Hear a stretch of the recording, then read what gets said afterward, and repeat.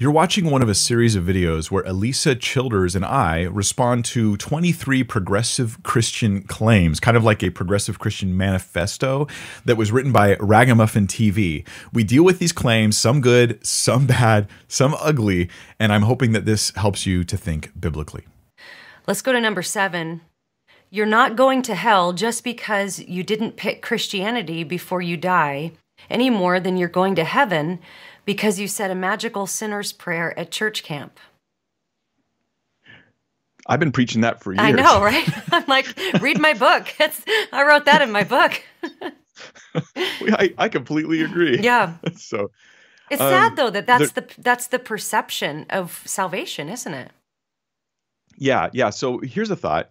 There's a couple of possibilities.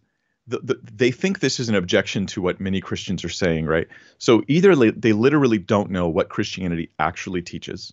So they really don't know. They think that's what it teaches, or they don't care. And this horrible straw man is a useful misrepresentation that helps them get people to adopt their false theology. Yeah. So they'll just misrepresent it to say, see, I'm the reasonable alternative. Look at how crazy these people are. Yeah. So there's a couple errors here. Like one, when there is a hell. Okay, that's what they're ultimately want to deny, is that there is people go to hell at all. But so you're not just going to hell because you didn't pick Christianity. Well, that's true. It's not just about picking; it's about sin. The cause of me going to hell is sin. The rescue for me being saved from hell is faith and trust in Christ. It's His cross that saves me. But the cause and the rescue are important to differentiate. Sin is the cause.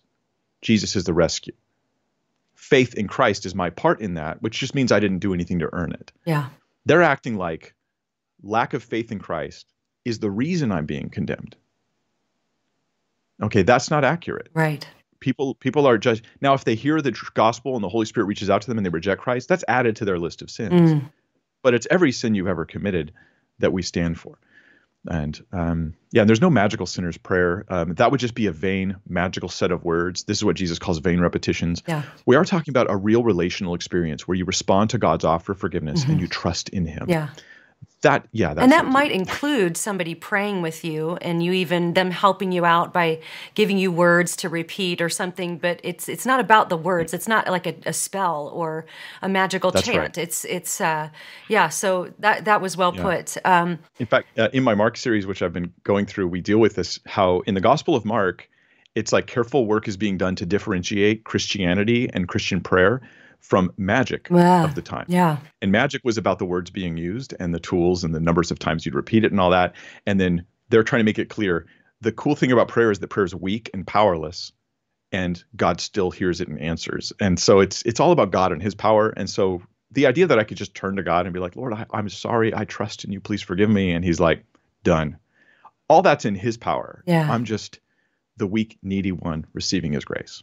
It's good stuff. I'm going to be putting up one of these videos every single day until the entire series is uploaded on my channel with a playlist, so you might want to subscribe if you want to get those notifications. But if you can't wait, there's links to the 2 video interviews in large form that I already did on Alisa Childers' channel down below.